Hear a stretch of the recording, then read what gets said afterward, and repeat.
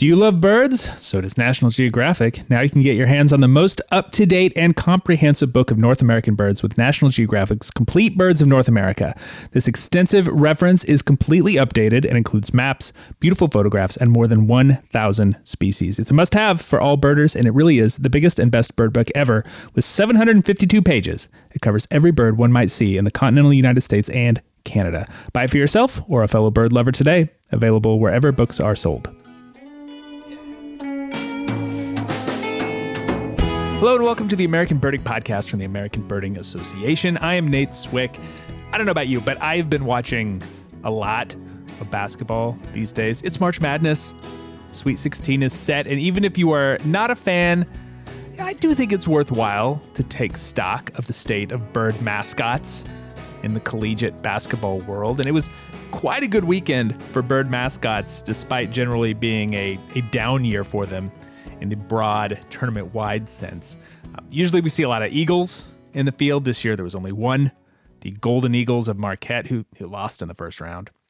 And even separating out raptor body parts didn't work, as the Hawkeyes of Iowa failed to make the second round despite being dark horses, felled by the Spiders of Richmond and some arthropod on bird action.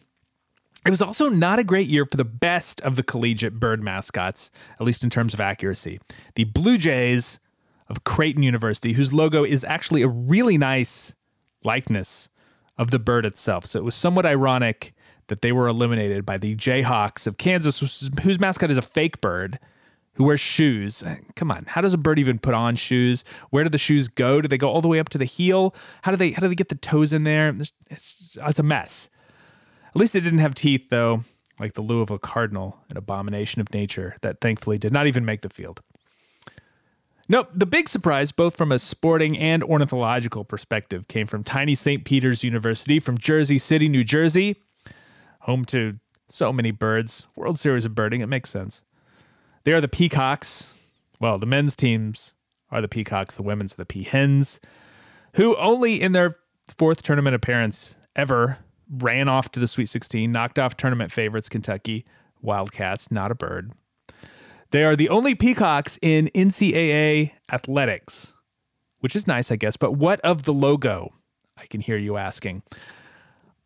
And I'm happy to say, it's a reasonably accurate, though sort of stylized, not unexpected, representation of a peacock with a blue head, the little weird crest.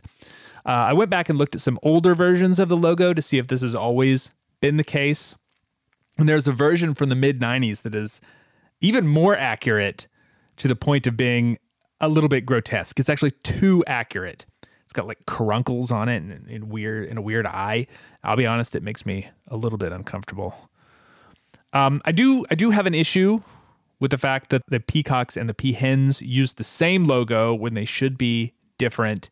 Indian peafowl famously show a ton of sexual dimorphism, like most galliforms. I mean, why even call your women's team the Peahens if you're going to use the peacock logo and more? I found a photo of the current women's basketball team, and all their jerseys say Peacocks, and I'd argue that is the right thing to do. But what are we even doing here, folks? They should all be peafowl, like the official bird name, and just sort of be done with it. This is, by all accounts, a technical peafowl, and since we're in the double bonus, that's 2 peafowl shots. Anyway, go St. Peter's, go peafowl. They play Purdue on Friday. Purdue, like a train or something, not a bird, not even an animal. Garbage.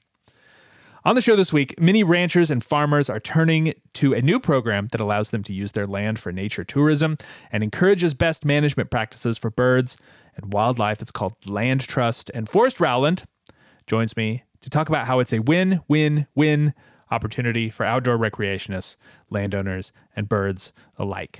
All that after this week's Rare Birds. This is your Rare Bird Focus for the middle of March 2022. Things are looking very good in the Pacific Northwest these days, highlighted by a red-flanked bluetail at a private residence in King County, Washington. This is the state's third record of this small East Asian flycatcher chat, though it's not related to either of those families as they exist in the Americas. Most records of this highly migratory East Asian songbird come from Alaska, where it is annual, but there are a small handful of records from California through British Columbia, and it's always an exciting bird when it does occur. Most spring records represent overshoots, and that means, they would occur in late May and June. But this bird is so early in the spring, it is almost certainly an individual that overwintered in the Americas and is following that urge to move north. A quick look at records in their normal range in Eastern Asia shows that they are currently being seen at about the same latitude on the other side of the Pacific as this one was seen in the Americas. That wasn't the only cool record in the region. A whooper swan in Vancouver, British Columbia comes right on the heels of a similar record across the border in Washington. This, however, would be a first provincial record for BC. A whooper swan is commonly kept in captivity in the Americas. A lot of records of this species have kind of been questioned by provenance, but I have to think that a bird that shows up in the place and at the time of year that you'd expect a natural vagrant to occur is most likely a natural vagrant. That's all I have this week. If you want a more complete roundup, check out the Rare Bird Alert on Fridays at aba.org/RBA, or to get those rarities as soon as they happen, join our ABA Rare Bird Alert group on Facebook. If you know the birding industry at all, you probably know Forrest Rowland, a longtime tour leader for our friends at Rock Jumper. I know you're listed as focusing on the Americas, but you've been pretty much everywhere. I think it's safe to say. But in addition to advocating for ecotourism around the world, he also advocates for it closer to home. He's involved with a project called Land Trust, which connects landowners and outdoor recreationists in some pretty interesting ways. He's with me to talk about that and whatever else we get to. Hi, Forrest. Good to see you again. Hi, Nate. Thanks so much for having me. It's a pleasure to be here. Yeah, good to see you too, buddy. Good to see you. Yeah, so let's start with Land Trust. What is it? How did it start? What problems are out there that it's trying to solve? Well, okay, so it's just about a couple years old, and it started with a fellow who was who would probably say he wasn't really doing God's work, as he put it, but he was actually working with social media and doing a lot of. He was basically an online seller in a sense for a couple different companies, including Airbnb and such. But he had always been an outdoor recreationist since he was a boy. I mean, he'd been going out with his family. Nick DeCastro had been going out with his family ever since he was a young kid. And so yeah, when he finally relocated to his dream spot here in Montana and settled down and stuff, thought that it would be good to address one of the big impending issues in the West, especially with COVID, which has spread up this process. As we all know, there's been this sort of mass exodus from cities to more rural areas. And that's had a few different effects. Some of them I think are, positive in some economic ways. But a big thing that everyone's noticed out in the rural West of late is quickly increasing land prices, for one, housing prices, and sort of the threat of encroachment and the division of larger tracts of wild areas. So, of course, there's lots of public lands and we've got great national parks. And in a lot of areas, the national forests are just doing a really great job providing public access. And we've got wildlife refuges and such. But that's not the majority share of land in the West. You do have some, really neat exceptions like Nevada, which has a lot of BLM and Wyoming and such. But it's a lot of, what people would like to access would be on private lands. Right. And so sort of the idea was based around this relatively new concept of vertical growth on private lands. Mm-hmm. To keep private lands in private hands, in the sense of how do you keep large areas of wilderness on private lands protected? Yeah, that's going to be a tough problem because the motivations are to sell that to outside property owners or to industry or whatever. They've got to be huge. Absolutely correct. And lately we've seen this huge, with certain economic factors like inflation, we've seen this huge push of properties getting picked up, large tracts, small tracts, any tract available, getting picked up by large funds from other areas, and a lot of that's been going towards housing subdivisions and stuff because not just is the money coming, but the people are also coming too. They want to have a higher quality of life, which we admit we live really well out here. It's wonderful. It would be cruel to bogart that yeah, right? for sure. And so the idea is like, how do we find this compromise, this kind of sweet spot where people can keep some private land, but have access to some of that wilderness area as well. And how do we incentivize to the landowners to stay and to look at wildlife management plans, land management plans, easement initiatives and such to keep nature intact and still be able to enjoy their lifestyle. I mean, we're not talking about first generation ranchers out here. We're talking about fifth and sixth generation ranchers. So it's one of these things where there's a lot of pride, and it isn't necessarily embedded in tradition as much as it is in a love of the lifestyle. And it's becoming, with raising prices and such, it's becoming harder and harder to sustain. Yeah. And so the idea of vertical growth that Land Trust kind of plays into is, how do we create some alternate revenue streams for folks to stay and enjoy, but also share, the beauty and the wilderness and the wildlife and the birds and have a better understanding of a lot of what conservation goes into wildlife management. And so it's neat. It's a very interesting platform, and that's kind of where the mantra of this, I suppose, comes from. It's born of that. Yeah. So the idea is essentially that people put their ranches on something like an Airbnb system, and outdoor recreationists can go stay there and birdwatch or rock climb or kayak or hunt or whatever they want to do. Fish. There's so many options. Do you find it difficult to convince landowners to take part in it, or are they're here for it right off the bat? Well, it really kind of depends. And there's a couple different prongs. So the difference between consumptive and non-consumptive recreation and all the permitting liability, all these sorts of things that go along with it. And so some areas are obviously easier to evolve than others. And that's one of the great beauties of non-consumptive recreation, is that basically you just show up. I mean, it's easy. Part of the reason why I love birding, right? Birds are everywhere. Exactly. That's what's so cool about birding, is it's everywhere. It's anywhere. You have birds, you have wildlife, all these places. And really all you have to do is just say, sure, what are we going to do? Charge $10, charge $50, whatever the experience is. Yeah. If you're cool with letting people visit and enjoy what you have, then let's get you on Land Trust, and people can do that. Yeah. And so that's pretty much the idea behind it. And it's anything from ranch experiences, but it was really cool because in meeting Nick and some of the staff, it was pretty quick. There's a few board members who are into birds, wildlife, nature conservation. That's how I was actually introduced to it, was through a couple councils and other organizations that I'm involved with. And birding was like front and center. They're just like, we like this. This is great. It makes total sense. It's like the same areas, these natural areas that, backcountry recreationists want to get to. That's where the birds are. So birding was one of the first activities that they really, kind of committed to looking into and trying to develop for people to enjoy. Yeah, it's funny because this process, someone opening up their home or their property to have birders or whatever come on and do their thing, is one that a lot of us who have traveled in the tropics and in the Middle America, South America are super familiar with. Like, so many of our best spots for birding are because someone had this idea and has the birds and is, protecting their land so that people can come see it. It makes sense that we would transfer this idea to United States and Canada as well. 100%. And even taking that further into the old world, you go to Africa.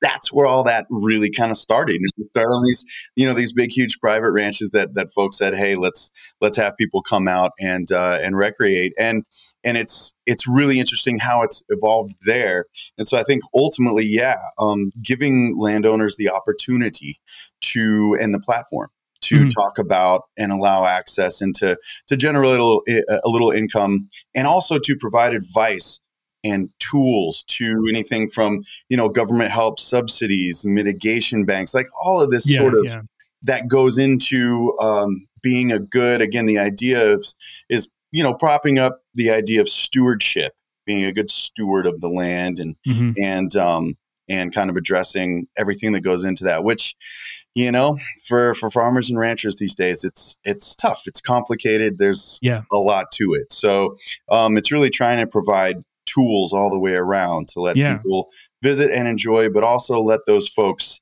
understand everything they possibly can about land management. Do you think that the relative success of companies like Airbnb, like VRBO, stuff that people have heard of and maybe are familiar with and maybe have used, helps convince folks that this is a good way to use your land? Like it's slightly different. It's a different sort of avenue, but the process, like the general idea, is really similar. And they can look at it and say, "Hey, look, this was a huge success. We want to do it a slightly different version of it. Are you up for that?" I guess it makes it easier to explain what your idea is. Absolutely. No, it is. Because essentially, with Land Trust, what you're booking is you're booking an experience. Right. Okay. Yeah, that's the difference. With Airbnb, you're booking your experience as accommodation or whatever the case may be. It's like a reservation system for dinner, etc. But what you're really booking is a half to multi-day experience. And it can be, like you said, anything from birding to rock climbing to fishing to camping with family to horseback, right? I mean, all sorts of things that so many of these amazing properties have inherent on them, and just making that available to a larger audience. And it's essentially because a lot of this, word of mouth, maybe, neighboring ranch, other people know about this. As Montanans, we kind of get a feel for what's out there, but there's no really one-stop shop. There's no platform where people could say, "Hey, I'm just going to enter in horseback camping family vacation. What do we got?" So the idea is to kind of take it to that. And of course it applies to here is, birding in Montana, birding in Arizona, birding, how do we get to some of these places? And I think a big part of it too was the private experience, right? So, in a perfect world, would be able to go to all our favorite birding spots and maybe nobody's there. Maybe we haven't to ourselves. So, I mean, it's the same. Birders very sociable. It's a very sociable bunch of people. Everyone wants to talk about their sightings, and it is. There's a whole lifestyle to birding and birders and bird watching. But I think a lot of what people enjoy, both as intellectual and aesthetes, and just as somebody wanting some downtime and the respite that brought us to nature, perhaps, isn't having a private experience or having, a place to yourself, even if it's just for half a day, or just you and your family. Say you want to go birding, but you want to have a picnic. You want to have the family there, have the kids close by, but you don't want to have to deal with other folks. That was a big motivating factor behind it as well, is wanting to have a little exclusivity, inexpensively, and on somewhere that's beautiful and ticks your boxes. So, as the supply is growing, and it's growing very quickly, thankfully, which is super cool. And it's starting in the West, but there's a bunch of properties listing out in Massachusetts, Maine, that's going all over the place. Yeah. And then, it'll be nice to be able to provide that for folks planning vacations or just wanting even like a new spot locally that they can kind of return to and can be their home away from home kind of backyard patch. I mean, whatever the case or motive might be. But to have that for birders and outdoor recreationists, I think is really nice. You said that it started 2 years ago. I imagine that the pandemic put a lot of things started 2 years ago and had to be put on hold. Yes, correct. Yeah. You're out in Montana. It's a part of the country that relies really heavily on outdoor tourism, just kind of generally. Yes, it does. How did the pandemic affect all that, and how has it responded? As we sort of get to, fingers crossed, sort of towards the end. Towards the end. That's all I'll say. It was not to get into like specific COVID responses, which varied city to city, for sure, in the area for sure. As we know, it's still the Wild West, but that being said, it was a very interesting time because I think. Of course, at first it was shut down. Nobody was moving, and it happened in March, April, when everybody starts to come to Montana to fly fish, and then all your birders and wildlife folks start to show up kind of May, June, and we're kind of sliding into that season when tourism really ramps up. The skiers have mostly kind of filtered out, and snowshoers, cross country skiers, all this, everybody's sort of packed up their winter wolf watching and all the things that go on around Yellowstone where we live. And then that happened. And so it was just, I think, of course, across the planet, there was a collective, like, this gasp of like, oh, what's this going to look like? What is it going to mean? And you're absolutely right. So many of the people that live and work around Yellowstone are in, I mean, if you want to call it the service industry, the tourist industry, it's kind of all tied together, but they're teachers, they are workshoppers, they are wildlife photographers, they are guides, they are fly fishing, rafting. I mean, all this kind of stuff. I mean, they reckon that, just people showing up to look in the wolves in Yellowstone is a $600,000 a wolf industry. So, I mean, it's a huge thing. And so, you have that come in, and we all just thought, oh my gosh, this is terrible. And of course, the park was closed until midsummer. But then something really surprising happened. Despite no international travel, no foreign visitors, of which there are normally 1.5 million to 2. Yeah. Yellowstone had the highest visitation record in history. The first summer of the pandemic. 2020, by the end of the year, they had beaten previous records by a couple 100,000. And then 2021 rolls in, and still no foreign travelers. Yeah. And visitation to Yellowstone beat previous records by over 500,000 visitors. Yeah. I remember hearing about that.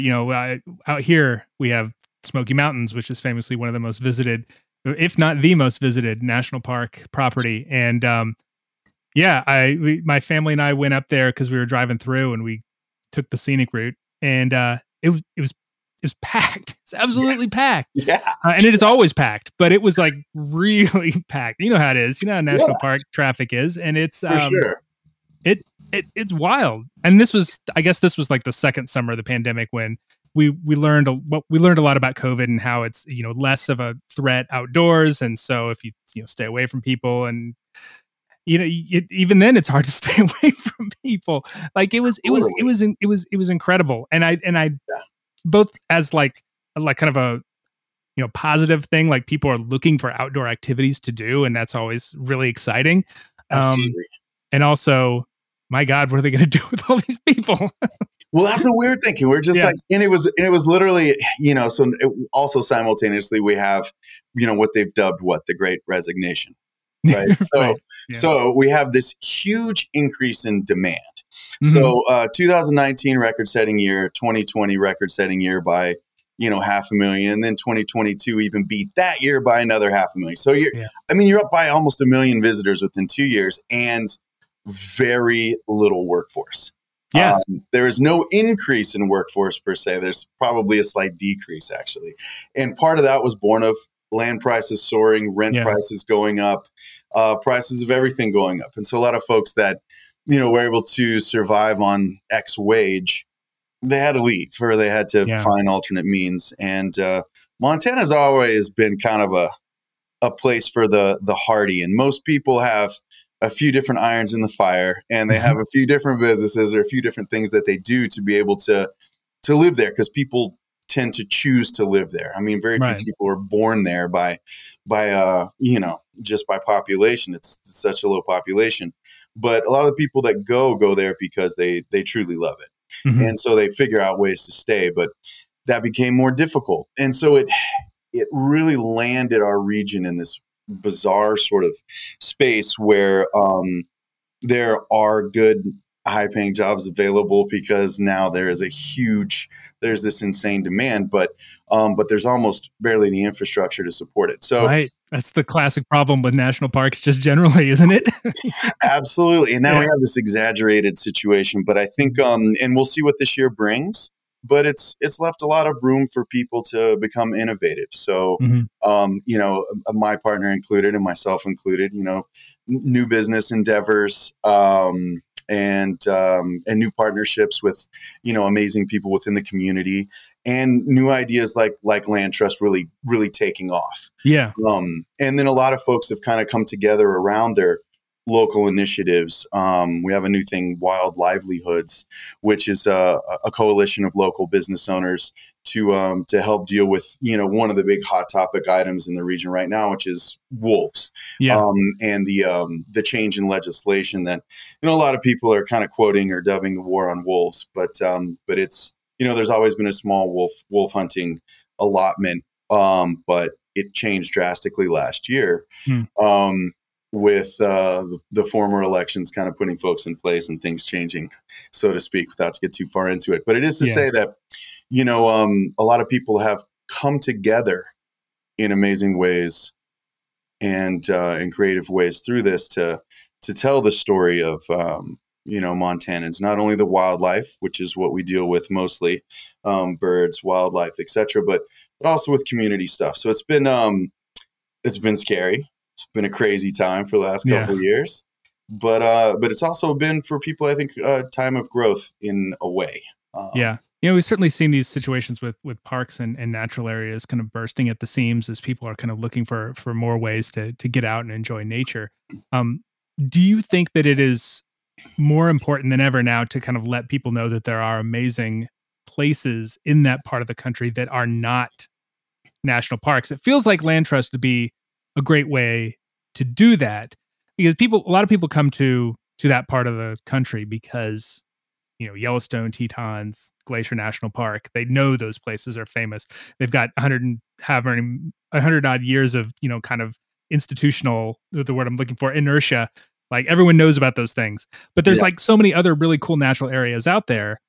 Letting people know that those are options as well seems like an opportunity to kind of ease the pressure on these super popular places like Yellowstone and Tetons and the other national parks in the area. Absolutely. No. And that's a very astute way to look at one of the goals as well is to, it really is to not only relieve pressure, but to kind of take some of that stress and put it into other areas that are equally as enriching, and equally as fulfilling and satisfying. And to, so to speak, kind of spread the wealth, move the spending around for one, but also move the experience into exclusive manners as well. And of course, the national parks are awesome. They really are. They're national parks for a reason. They're preserved for a reason. Yeah. Super interesting places. But it's also, I mean, there's a lot to be gotten from seeing, your first mountain plovers or your first long spurs on a ranch that is a fifth or sixth generation ranch. There's, people on horses in the background, and you can stay at some of these places and you can wake up with the grouse and you can, do, it's really neat. It's just it's kind of a different, it's different to what you can find like inside Yellowstone per se. So specifically in Montana, a lot of these, wonderful prairie habitats and really interesting, like, back mountain habitats. A lot of that's private. Or there's no accommodations, nowhere to stay that's anywhere public. And so it's neat that, land trust can now kind of fill that gap and provide some additional infrastructure for people that would seek out and enjoy those sort of experiences. Yeah. Is there any place that you've seen on the land trust site that just really seems like an amazing way of using a property? Yeah, absolutely. There's actually a relatively recently listed property in the Little Bell Cattle Company, but they've kind of relatively recently come into Montana again for second generations, but they've got this really cool property that they very quickly went out and mapped out all the grass licks. For starters. Okay, and that's then nice. Their property abuts national forest that you get all these really cool, pine species, anything from pine grosbeaks up high to, dusky grouse right in the ravines and this kind of stuff. But they've got the sage grouse and the sharp-tailed grouse lecks right there. They've got mountain plovers, breeding long spurs, all this.